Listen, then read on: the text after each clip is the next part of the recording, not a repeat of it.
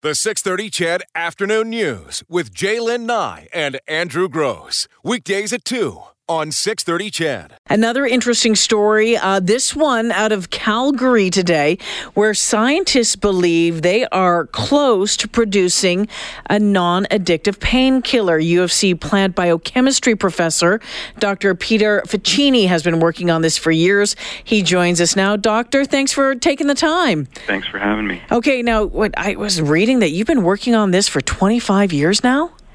Yeah, I've been here in Calgary for 24, actually, but who's counting? Yeah, okay, who's counting? So what got you interested that long ago in this?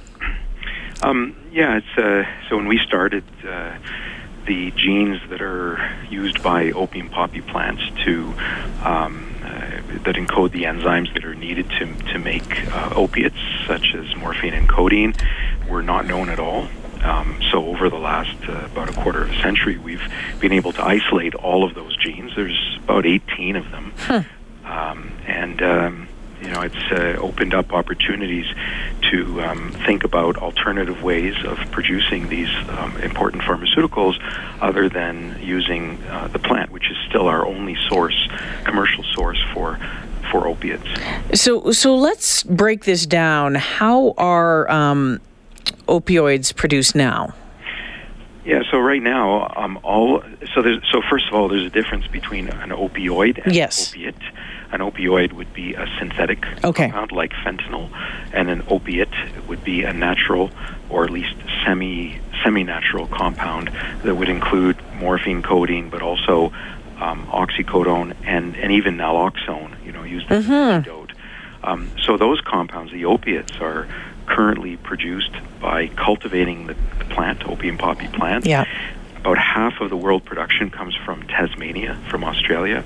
The rest coming from a very small number of countries like India, Turkey, and France, and a few others.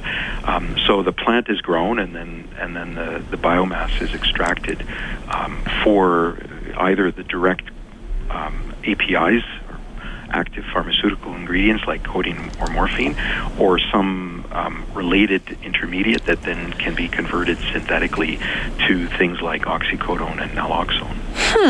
Interesting. Okay, then. And so what is your research focusing on? Like, how do you...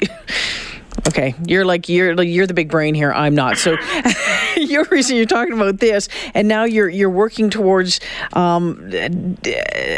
producing the safer alternative. How are you doing that? Yeah. So the bottom line is this starts with basically how do you create more diversity in the structure of these molecules? So if you just think about codeine and morphine, and morphine is a lot more has a lot more of a stronger effect than codeine does, but the differences on the molecule are very minor. So if you can create additional differences, new compounds that have not been tested before for their properties, and ultimately with the goal of finding something as effective as morphine, but that's lacking the addictive nature of that drug. So the issue with plants, of recovering things from plants, is plants are relatively difficult to engineer, to change in terms of what they do and how they do it. What's a lot easier to engineer are microorganisms. So we've been successful in taking this long multi-gene pathway from the plant and moving it entirely into yeast.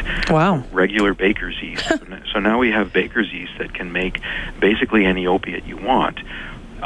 And our goals to bring that to commercial production is simply one of scale. We have to get the production up above a certain threshold in order to make it competitive with the plant, but that's coming.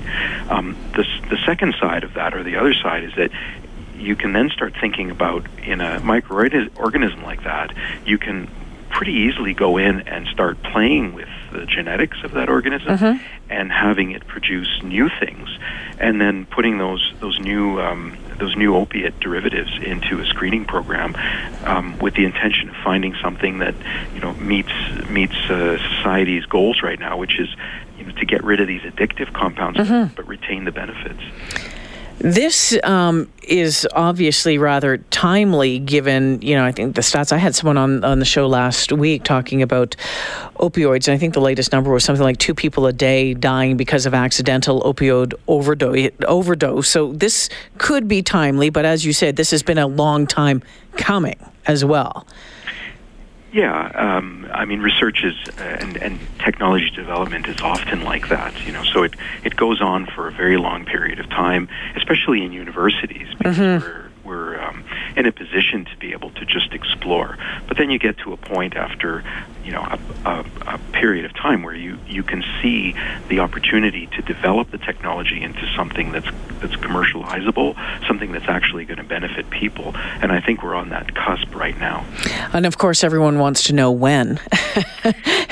When things could be, I think at this point we're within a couple of years, and one of the reasons for that is that we are performing this research now, especially the commercialization within a new Calgary-based company called Willow Biosciences. So it's a company that will be publicly traded starting this month. So that brings in the additional financial resources and additional staff and so on that's needed to ramp up the speed of the process. So long term, so when can I think you just answered the question. I mean, it's so fascinating to me, and for someone who has family impact with opiates and have had issues with that. I mean, this could just be such a huge game changer given the current climate in North America. And so, it's fascinating to me that this is happening. This is happening here, and I'm hopeful. Like, how do you then turn around and sell that to, I don't know, get the doctors to start prescribing this instead of something else when people know that, okay, let's say this drug works for me and, they want you to try something else. Yeah, that's a big part, certainly, of the culture of opiate use around the world. Not every country uses the same amount of opiates. Canada is a major per capita user. Part of the reason for that is that it becomes a part of the medical culture as well to prescribe these compounds. So there would have to be certainly education that would be part of this to ensure that medical practitioners are aware of the new alternatives. But I think if that holy grail is achieved, which is something that we have to strive for. Right? I mean, we feel pretty strongly that we're within a couple of years of being able to compete with the plant as a source of the compounds, and then some years out still to get new drugs approved. But the efforts have to be made, and they have to be made starting now, because this problem is not going to go away on its own. Yeah, and can you shed some light on how that process works to get new drugs approved? Because that's not a quick venture right there. No, it's that's going to take much longer compared to simply finding a new production method for an approved drug. Right? You don't have to go through all of the clinical trials and all of the approvals that are required in order to get something new approved.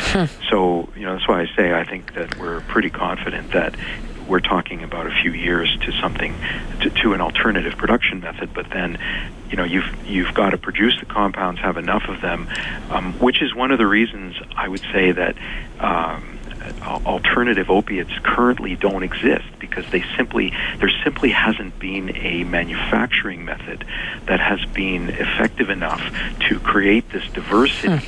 Right, that's needed in order to screen and to some extent randomly hit upon those magical ones that are the ones that that are non-addictive but still effective. Yeah, fascinating stuff, Dr. Ficini. Thank you so much for joining me this afternoon. Thanks very much. Oh, hey, you know what? Before we go, if folks want to read more about this, is there a place that they can read it in layman's terms?